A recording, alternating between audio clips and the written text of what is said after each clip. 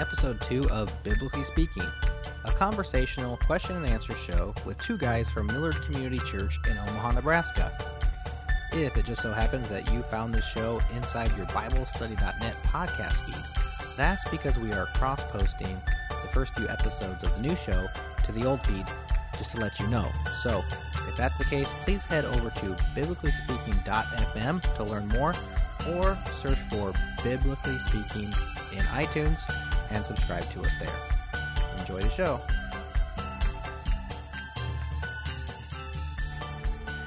So last time we left off, we talked about inspiration of the Bible, right? We were going to discuss preservation the next time, and I think we should do that. However, in the meantime, I've come across a bit of a conundrum to me. I have a question, and I was hoping you could help me out with it. It has to do with Abraham and Keturah. So, all right, Abraham and Keturah. Yeah, so in Genesis 25, it says, Then again, Abraham took a wife, and her name was Keturah, and she bare him Zimran and Jokshan and Medan and Median and Ishbak and Shua. And Jokshan begat Sheba and Dedan, and the sons of Dedan were Ashurim and Letushim and Leumim. The sons of Midian, Epher, Ephah, Hanok, and Abida, and Elda. All these were the children of Keturah. 6 boys, isn't it? Or yeah, 7? 6 boys, I believe. And I actually came across this because I've been looking What's Abraham here, like 145 years old? Now, that's one of my questions. Well, I think he's in that range. Yeah. And I want to say first, that's pretty virile, isn't it? I mean, yeah, 6 boys. Yeah, but think about Abraham. I know. He's still begetting at 140 years old? Or yeah, because so? Sarah died when she was 127, yeah, right? Yeah. And he was about 10 years older than her, He's right? 10 years older. So that's 137. Right. Okay, 137, 145, it really doesn't matter much. Yeah. But the point is, look at this guy. I mean, amazing. And actually, I think this part of Abraham's life is often just not even, I know personally, I often don't even consider it. You always think of Sarah and Hagar, right? Yes. And you think of Isaac and Ishmael. Yeah. And then that's kind of Abraham's story. Well, no, there's Keturah, and there's these boys. Yeah. And then these boys are not going to be mixing with Isaac. Right, which as it goes on, it says he gave all that he had unto Isaac, but unto the sons of the concubines which Abraham had, Abraham gave gifts. See, now, people, by the way, they don't understand how that works economically. The reason I'm actively, I have active angles here, I don't know if I'm answering your question. Well, I haven't asked my question yet. Okay. But I think we're going to end up on it. Just to give some setting to you, I've been teaching the book of Genesis to the kids on Wednesdays, Mm-hmm. For, what has it been, 7 years now? I've taught the kids. I have Lila, I have your oldest in there. Yeah. And I'm looking forward to having Wes in. Yeah, in August. Yeah, because Wes is going to be, people, Wes is Wes. Wes overwhelms everyone. Now he overwhelms me. Yeah, he's a real challenge. But I see with that, with your boy there, I see a spiritual sense about him that's pretty unusual. So I think he's going to really like my class. But we've been talking about the life of Abraham for quite some time, over a year. Yeah. Through this study, I try to talk in concrete. People think of Abraham that he's a character. Mm-hmm. The kids live such fictional lives anyway, with all the movies and stuff. You got to be careful. Everything's a story. Yeah, that the Bible's not a fiction to them. Yeah. And this is one reason why I don't really want to present any Bible to kids in video form or reenactments or things like that. If you study the Bible deeply, you know that to really reenact insightfully what the Bible is it's going to take way too much time and effort than people put into it. Mm-hmm. The History Channel recently had this the Bible thing. I don't want to it's quite popular. So popular and so bad. I just looked at one little piece of that thing. Maybe sometime I'll watch the thing and put a critique out on the internet so people can be warned. But I got things wrong that there's just no excuse for. Like what? Well, one of the great scenes in the Bible is one of the great men of the Bible, Nathan, confronts David about his sin in the matter of Uriah the Hittite. Mm-hmm. And the way he does it is he gives a story to David about a man and a ewe lamb, and the rich man took the poor man's only ewe lamb. So, King, what do you think should be done about that guy? Right. And, you know, David's basically off with his head. Kill him. Yeah. And Nathan goes, thou art the man. You're that guy. Mm-hmm. Of course, David says, I've sinned. And Nathan tells him, well, the Lord's put away your sin.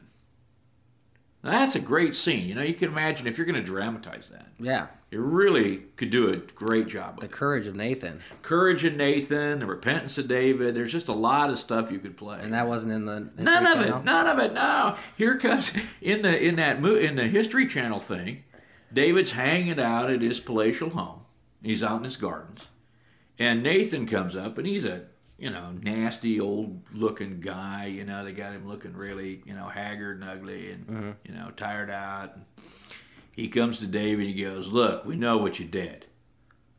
It's like so pathetic. And David goes, well, and then God is going to make your life miserable for that the rest of your life. And David goes, well, we'll see. That's it? That's the scene. We'll see if God... We'll see. Yeah. A man after God's own heart. We'll see. Wow. So, I kind of missed the mark there, huh? Yeah, always going to miss the mark, I think, Yeah. in drama. If God wanted, God could have done video. Yeah. In fact, he warns us about video, doesn't he? Second commandment, the one the Catholics leave out. Idols. Graven images. Yeah. Yeah.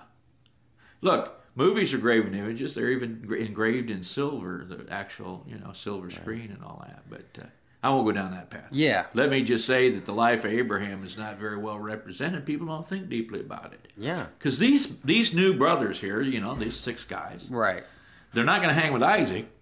So No, they go hang with Ishmael, right? Well, who else can they hang? They're not going to hang with the Philistines. They aren't the Philistines. These are not Amorites. These are not the people who are destined for destruction. These are the people who are destined for life. And I'm sure they learned that much. I mean, come on. Abraham is their father. So do you think this is part of the fulfillment of what it says to Ishmael that he'll live in the tents of his brethren, something along those lines? Or do you think that's more of a prophetic thing?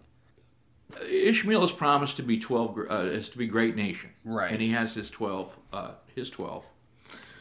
You know what I'm referring to there? I think it's Where God promises to Abraham about Ishmael. Is that what you're talking about? here. Yeah, it's Genesis 16:12. He'll be a wild man. Yeah, His wild hand will be donkey of against- a man. Yeah. Yeah, his hand will be against every man, and every man's hand Against against him. him. He shall dwell in the presence of all his brethren. Yeah. You mean do I think that? I'm referring to half-brothers Keturah's here? kids. The half brothers? Yeah. Because they're half brothers, right? Right, That's what because they're different sure. mom. Why not? I mean, they are in this. They have to be in the same geography, right? To the east country, Yeah. it says there. But I mean, And we see the mixing of Midian and Ishmael right. further down. Oh yeah. So they're both, definitely... both racially through intermarriages, but especially economically and even militarily. You'll see that they do. But I don't know how it is that they grow so distant, really, from Isaac, but they do. Yeah. They do grow. Well, distant. Isaac and Ishmael ended up being on good terms, right? I mean, they buried their father together. Friendly as terms. It says down here. in verse We 9. call that good civil relationship. Not a good brotherly relationship. Yeah. Can't have a brotherly relationship with Ishmael. He's a wild donkey of a man. And Yeah. his hand's against everybody, and everybody's against him. He's just hard to get along with.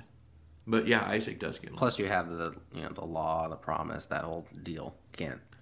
What people don't understand is, when you're reading through the Bible, what people don't think about is that God gives the promise to Abraham and to Isaac and everything. Okay, so that's the way it's going to be. But they have to believe. They have to believe and live the life of faith, and this is what we're supposed to look at. That Yeah. though their destiny is promised and assured and wonderful, and Isaac really the most blessed man on the whole earth, he still has to live by faith, and that doesn't involve his relationships with these other people because they don't live by faith. They live by sight. I mean, the Ishmaelites are living by sight. If they see what you have and want it, then they come get it. And these others will live that way too. So, though these are blessed in Abraham and are promised, success in material success in life, they're still not those of faith. And that's what we're supposed to understand, is that these are going to live They maybe live together with each other, but they're not going to live in faith. And so they're going to create, they're going to create the life that's not of faith and the environment and the society that's not of faith. The society of faith has always been, Abraham's was the household, he was the house of God. Today, we have a different organization in the world. Things have rather evolved, we could say, historically and socially. Because social structures and economic structures and these things, they do evolve. Social things do evolve. Evolution doesn't pertain to creating species, but it does pertain to the developments of society. And so things have evolved into a rather different form, and you see the wisdom of God in creating the church of God instead of the household of Abraham. He could have just said, okay, every household lived like the household of Abraham. Well, that you can't, not today. You can't live like Abraham today. It's impossible. But the structure, can we say, or the invention, the creation of the church, the local church, which is his body, has the, can we say, elasticity or the morphability to exist in any society and thrive. Any society, anywhere in the world, in any time since the Lord Jesus died. This form that he created has the ability to morph into the rapidly developing or underdeveloped societies or whatever, and still operate, which is, pretty amazing. Pretty amazing. But Abraham's family was the household of faith. That's it. Now it's Isaac is the household of faith. Yeah, so not just Abraham's family, but actually through Isaac. Through only Isaac. So here we have these greater, Abrahamites who aren't Isaacites, no. Right? And I think that what you see with those guys, if you want to look prophetically forward speaking, and I still don't know if we're getting to anything to your question. I'll get there. But forward looking, right, we can see that these become the blessed Gentiles through Israel, through Isaac. Isaac carries the faith. Isaac gets the word of God racially. He brings to pass the Savior. He creates, he brings through his faith. He brings that promise down through his generations to where the Savior can come and save these greater Abrahamites, who one day will appreciate Israel. If we just say greater Abrahamites, now we know, right, that Abrahamite is no longer defined racially, but is defined by faith. Yeah. And as we look future, sure, now those of us who are neither Jew or Gentile but are Christian, we were called Christians since Antioch. Now we're just brothers and believers in Jesus Christ, and we don't, we can call ourselves whatever we want. They've kind of bastardized the term Christian to cover people that aren't us. But now we, through faith, we have Abraham as our father, and there's no other way for you to have Abraham as your father now. The Lord Jesus said, don't call Abraham your father to those who racially genetically were. Isaac. Yeah, and the Lord wasn't calling into question their, genes. He was saying, you're of your father the devil. That's John 8. Yeah. So I think forward-looking, just to kind of build on that forward-looking, these represent, right, the Abrahamically blessed outer circle, which in the future dispensation, right, if we consider a dispensational change between what we have right now and when God once again takes up Israel, if we consider that a dispensational change, some do, some don't, I don't care. You can call it that, you can not call it that. I don't care if you call it Wheaties. When Wheaties comes about, then God will take up Israel, and the Gentiles will be blessed. They'll go out. At least 144,000, maybe others. A third of the nation secreted in the desert. 144,000 dispersed throughout the world, bringing in a great number of Gentiles who are blessed by the way they associate themselves with the Israel of God. And I think these guys kind of represent that. Cool. And they also get into the genealogy, right? Because when they need a wife, they go pop them out of here. Yeah. Right? I mean, they do get in form, like when, they get in the line of Moses. That wasn't necessarily that blessed of a line, but they do get in the line of Moses. They get in the line of Moses. Yeah, we see Jethro, the Midianite priest. Right. Yeah. We see the grandmother of Jonathan. Zipporah, Right. who was a lot of trouble to Moses.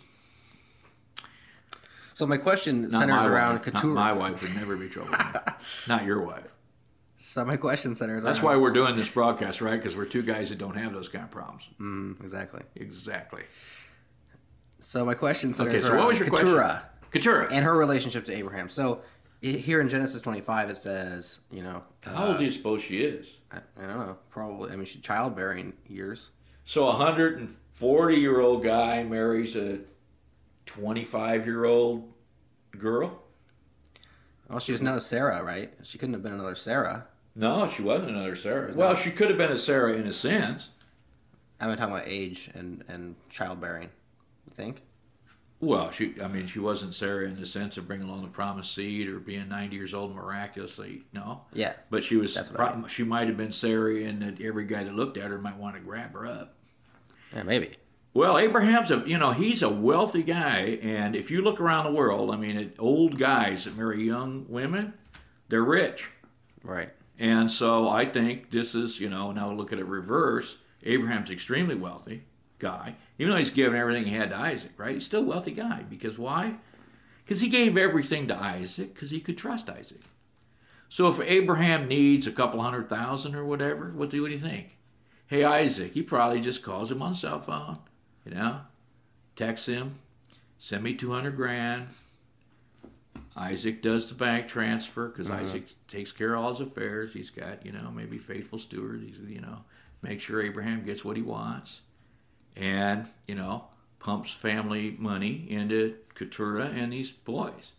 So he gives them gifts, but they don't get the enterprise. He gives them gifts, which no doubt's cash and capital for them to go forward and build their lives. But Keturah, I think, is a young woman.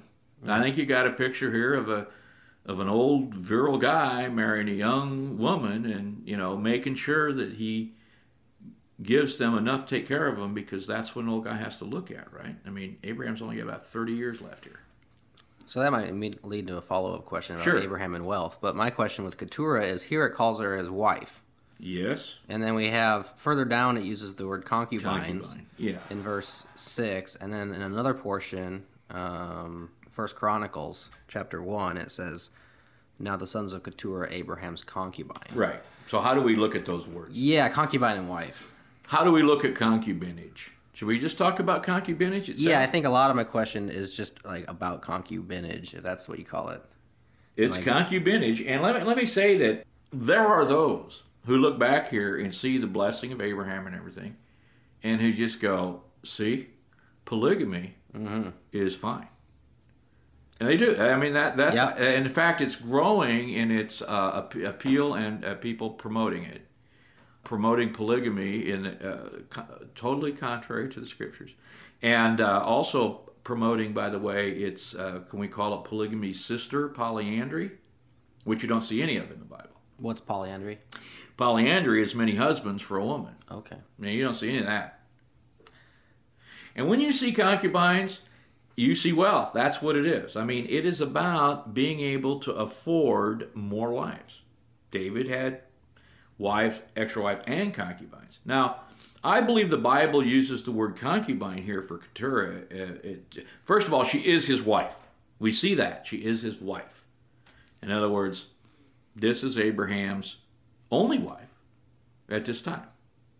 Abraham is not, at least openly here, we don't see Abraham as holding concubines. So people that try to use Abraham are failed. But even though she's called a concubine. Why? Because the wife held the inheritance. A wife held an inheritance and also a hold on her husband that a concubine did not. A concubine was reserved for that man, but did not enter into the family affairs. The only way she entered into family affairs of that man is if she had a child. And then she would have her own little family affairs of the man. And oftentimes, by the way, concubines, right, selected by the wife. Now, people in America may not understand that, but people overseas where this is practiced, for example, in Africa, you scarcely find wealthy men in Africa that don't have more than one wife. Now you say, well, rich men everywhere have affairs, which is true. Even poor guys have affairs. They can. They can afford them. Thing is, you can buy them easier than you can just develop them. That's the way they work. Yeah. So I know a brother who'll tell you, and he's pretty much right.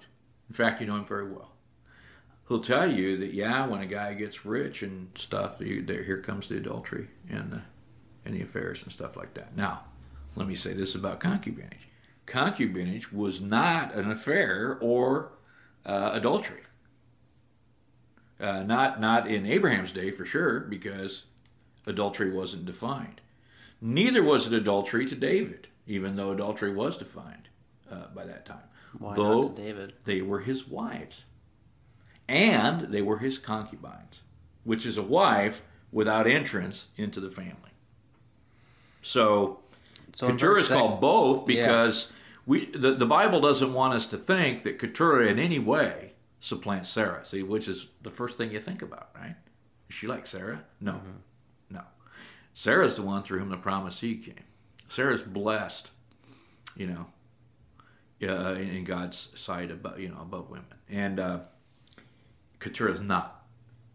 So it's almost like we could read this to say, Keturah is Abraham's wife, but she's not really important. Whereas Sarah is really important. And we'll revisit Sarah in Hebrews 11. And we'll revisit Sarah and as Peter teaches how women should be toward their husbands. We don't say, like Keturah, it's like Sarah. Right. So what about verse 6 where it has the sons of the concubines? Here we have, he's just named off 6 sons of Keturah. Mm-hmm. Now we have sons of concubines, plural. So, I would assume that Keturah is among that since she's named elsewhere concubine. But are there others here that just aren't, there's other sons of Abraham that just aren't named? Abraham had concubines. Yeah. Or is it putting concubines in like a different pile? I think it's telling us here that Abraham went and had concubines here after Keturah. Okay. I think that's pretty much the order of things. And we shouldn't be surprised or shocked or anything like that, but they don't get inheritance. Just gifts. Gifts. Yeah, cash. They don't get the enterprise. But all the inheritance goes to Isaac. He gets all the shares in the Abrahamic enterprise. These guys get some of the profits. Gotcha. Substantial wealth, though, this guy. Yeah, so that comes to my follow-up question about Abraham. So a lot of people... A good man leaves inheritance to his sons and his grandsons. Yeah, that's a proverb, right? Yep. That's what good men do. So here we have him doing that. A lot of people will say... We also learn here, by the way, I might just say it being a grandfather, and, maybe somebody's listening that, is wondering, well, what should I do with the things that I've, made? And I just point out here that Abraham looked very differently at the going concern, business, lands, whatever, his livestock, whatever his going concern was comprised. You could draw up a pretty good picture of what his growing concern was. And he had a lot of employees in his household. That went to Isaac. He did not divide up the little engine that could. And a lot of people do that. They divide up the little engine that can instead of giving cash out or whatever, and then they kill the little engine. Because there's no doubt, had Abraham brought these guys into the business, right, of Isaac, he'd have destroyed Isaac and the business. Mm. So just let me say that about the way you think about things going forward. But your question was different than that. Yeah, I think let's just talk about Abraham, wealth, and us. Because a lot of people will make the logical leap, Abraham is the father of the faithful, right? I believe the same way Abraham believed, right? I have salvation, eternal life given to me the same way he did by believing the word of God. And God blessed Abraham in his life with great riches. Therefore, I should expect a little bit of the same. Well, now you just said a little bit. And I think for sure you can expect a little bit of the same. God will actually... yes, you can. Look, you've heard me preaching for a decade, almost, right? Yes. And you've never heard me say, believe in the Lord Jesus Christ and God will give you money. No. You've never heard me say that. I have not. And you still haven't. But within that context, let me say that the Christian life is not intended to be boring. And, the Christian life is intended to be one of suffering, the way of the cross. Which means that probably everything will be, everything can be just taken from you, including your life, at any moment, because the world hates you. And that's the entire environment you move in. Nevertheless, God tells you not to worry about what you're going to eat or what you're going to wear. And what you're going to wear includes a roof over your head. Right? Mm-hmm. And frankly, in my life, God hasn't told me it doesn't include a roof over my head while I'm moving from place to place. So God's always given me a reliable vehicle, which before I knew the Lord Jesus, I had unreliable vehicles. Now, I don't know, maybe I could write a book or go on a tour and say, believe in the Lord Jesus Christ and you'll have a decent vehicle. Yeah. Or a cell phone. But God gives you what you need. And sometimes God will give you way more than you need. He gives you what you need. He actually always gives you more than you need. Why does he always give you more than you need? Well, because he commands you to give. Now, you can't give. You can give out of your poverty, but you can't truly give more than you need. Mm-hmm. You can't, give. Untenable. Yeah, you right? die. Yeah. Yeah, you die. The fact is, you don't need what you think, so there's all that. Right. God will always give you what you need, which means he gives you extra. And then God, if he trusts you with money, will put money into your hands to use for his glory. Most people don't know how to do that. They don't know how to use money for his glory. The first thing they think is, I'll give it away to somebody else, which why? May or may not be the thing. Right. You may or may not. The first thing you need to do is make sure that you've got a blessable walk, which is easy enough to do. You just go look at the first proverb. Find out what the blessed man is. I mean, most people don't even know what the blessed man is. Well, Abraham is the blessed man, but the blessed man, what he does and he doesn't, right? You know what he does and he doesn't do? Are you talking about Psalm 1? Or Psalm 1, excuse me. Yes, I say proverb, Psalm 1. Mm-hmm. I know he... Now, if you don't have this he meditates in the Word of God day He does and night. that. I know that one. That'll get you... I'm trying to recall. So he doesn't sit in the seat of the scornful. I don't recall the exact he doesn't things. do that either. What else are there? He doesn't walk in the counsel of the ungodly. That is actually the first thing that's said, because it's the first thing people do when they have what they consider important decisions, is they run to the ungodly and say, what should I do? So go to their lawyer. Or buy a book. Or they buy a book by some ungodly guy. Or they go get a counselor. The worst thing they can do, probably a counselor.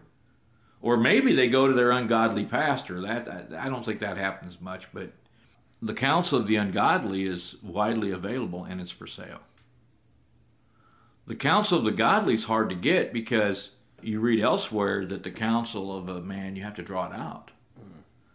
So if you go to a person that you know that's a godly person, knows the scripture, has lived that kind of life, and you want to talk to him about the house you want to build,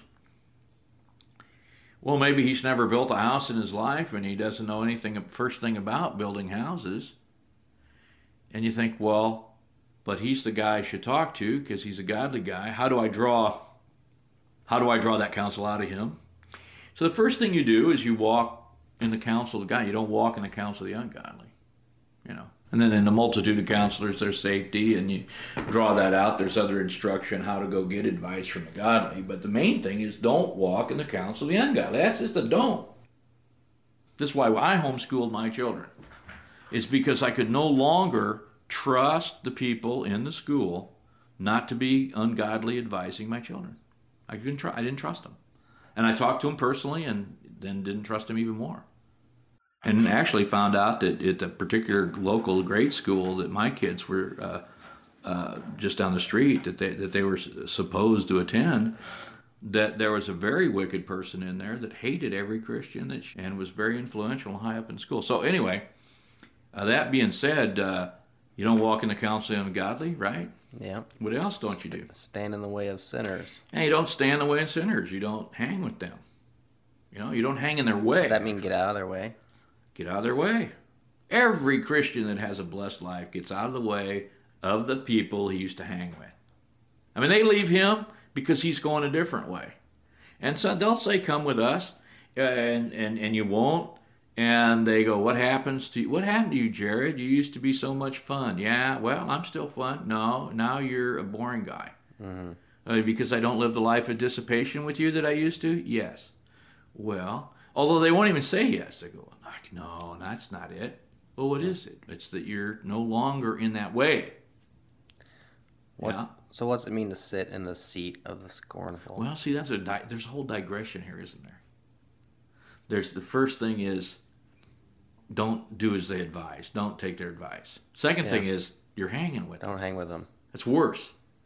It's one thing to get their advice and then leave them. It's another thing to live their life out, start hanging with them, right? This is a digression. If you listen to the counsel of the ungodly, the next thing you know, you're going to be standing in the way of sinners. And if you stand in the way of sinners, next thing you know, what are you going to be doing? Is that sit in the seat? Is that to take a position? You're with them, mocking the saved. That's what that is. Now antagonistic to your brethren. Huh? Are you saying you don't know Christians antagonistic to you? Well, I do. I have throughout my experience known a great many of Christians who become antagonists.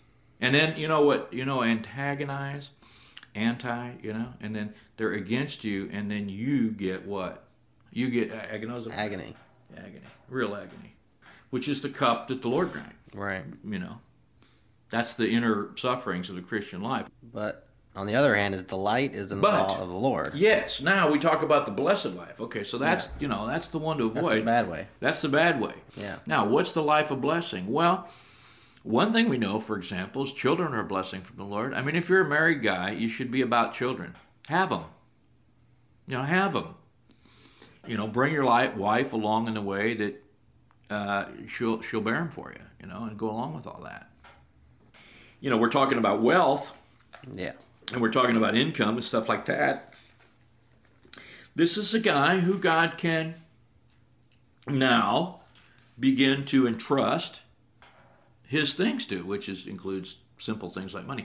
Money is God's main testing thing.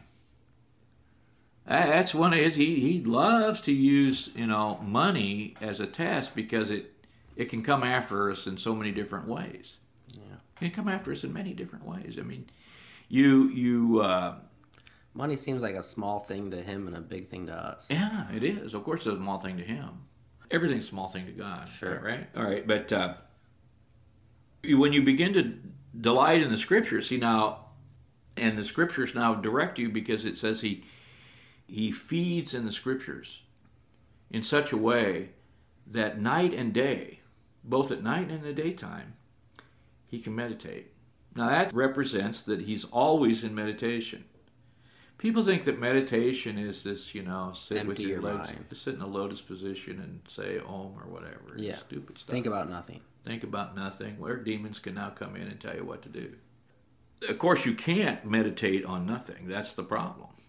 Meditate, the word meditate, is the word what? Chew the cud. Mm-hmm. It is the ruminate. We even use it in the English language. I love the English language, how flexible it is. But if I told you, well, let me ruminate on that a while and I'll come back to you, you know exactly what I mean. Meditate takes a religious tone to it, but if we use the word ruminate, and then if we think about, well, what is ruminants? Right? Ruminants is the regurgitated feed, initial feed, that a clean animal produces. Yeah. So clean animals meditate. They bring up their ruminants from one stomach and then they ruminate. They chew the cud and then they digest it further into another more useful stomach, where it's employed now as energy for the animal. And you're that way. So that except for energy, we're talking about faith, right? So you graze in the Scripture. And hey, maybe you're too tired, maybe it's too difficult for you, maybe you're not interested enough to graze and eat some grass, solid food. Then, as I tell my young kids in my class, go get some milk, you know? Yeah. Go listen to two guys BSing about the Bible. Yeah. Go listen to, some preaching. We have a lot of preaching on BibleStudy.net. It's accessible. I tell them, just go listen. And let that milk feed your interest enough to where you want to do some grazing, or you feel like, now that, I just heard that guy go through, 13th chapter of Matthew, I think I'm going to go through it myself and read it and see if I see that stuff there. And when you look, you go, well, I didn't see all that, but I'm seeing what he's saying there. It does make a lot of sense. It is starting to come in. And you begin to build the facility of meditation in your life because you're thinking about it. You read it, and then you're thinking about it. And the thing about thinking about the Scripture is, I don't care what your job is. I don't care what your job is. You can think about the Scriptures and do your work, no matter. And the Scriptures then will guide you, even in your work. People don't understand that the Scriptures can guide you in the most minute ways. And you begin to judge yourself because the Scriptures are in you. You begin to judge yourself and judge yourself. You judge yourself in your work. Christians make good employees as a rule because this process is going on inside them if they're in the Scriptures. They make as bad employees. They're no worse than anybody else when they don't, but they have the potential to actually be more, bring more character to play. I've had the privilege, for example, in my life of working with brethren only all day.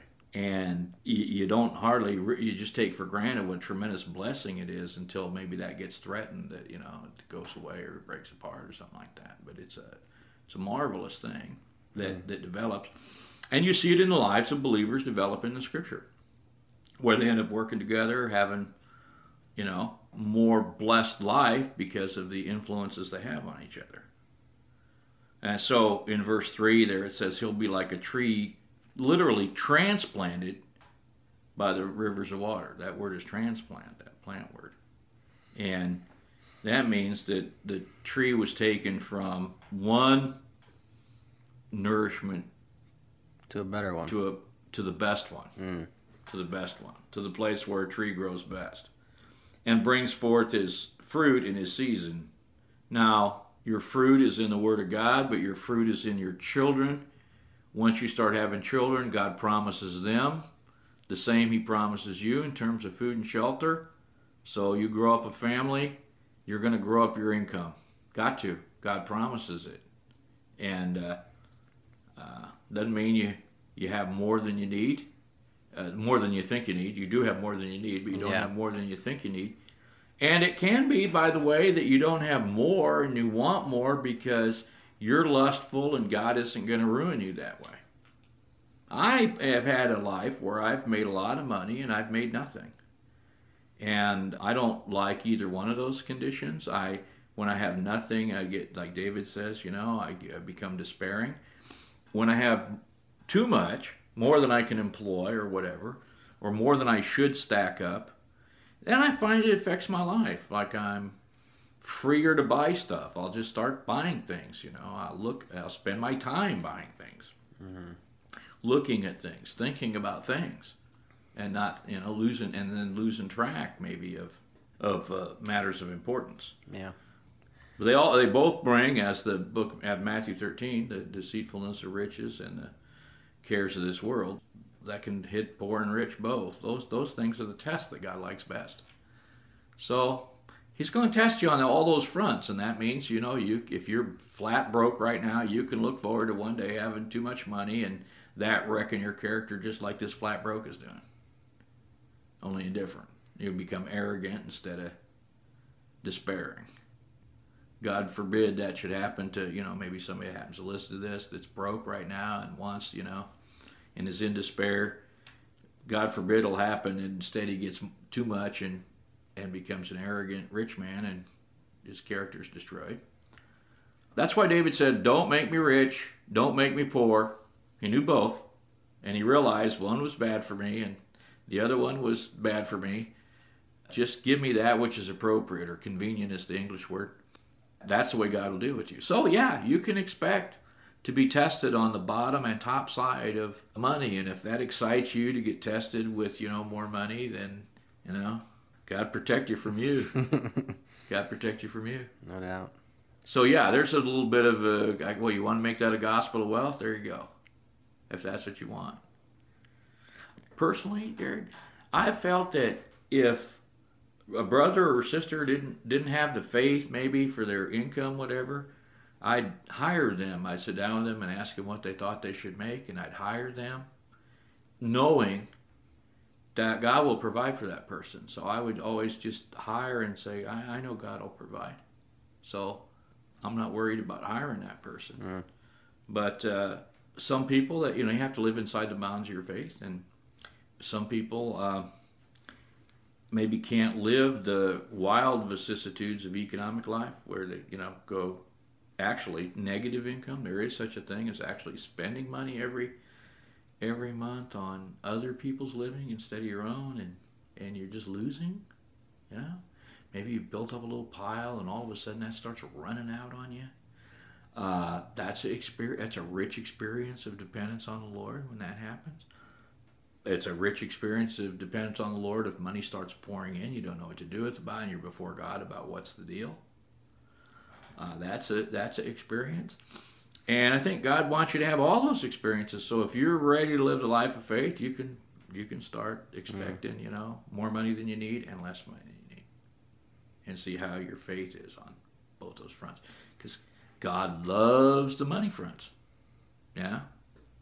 I used to know a pretty good preacher. He was a free grace guy.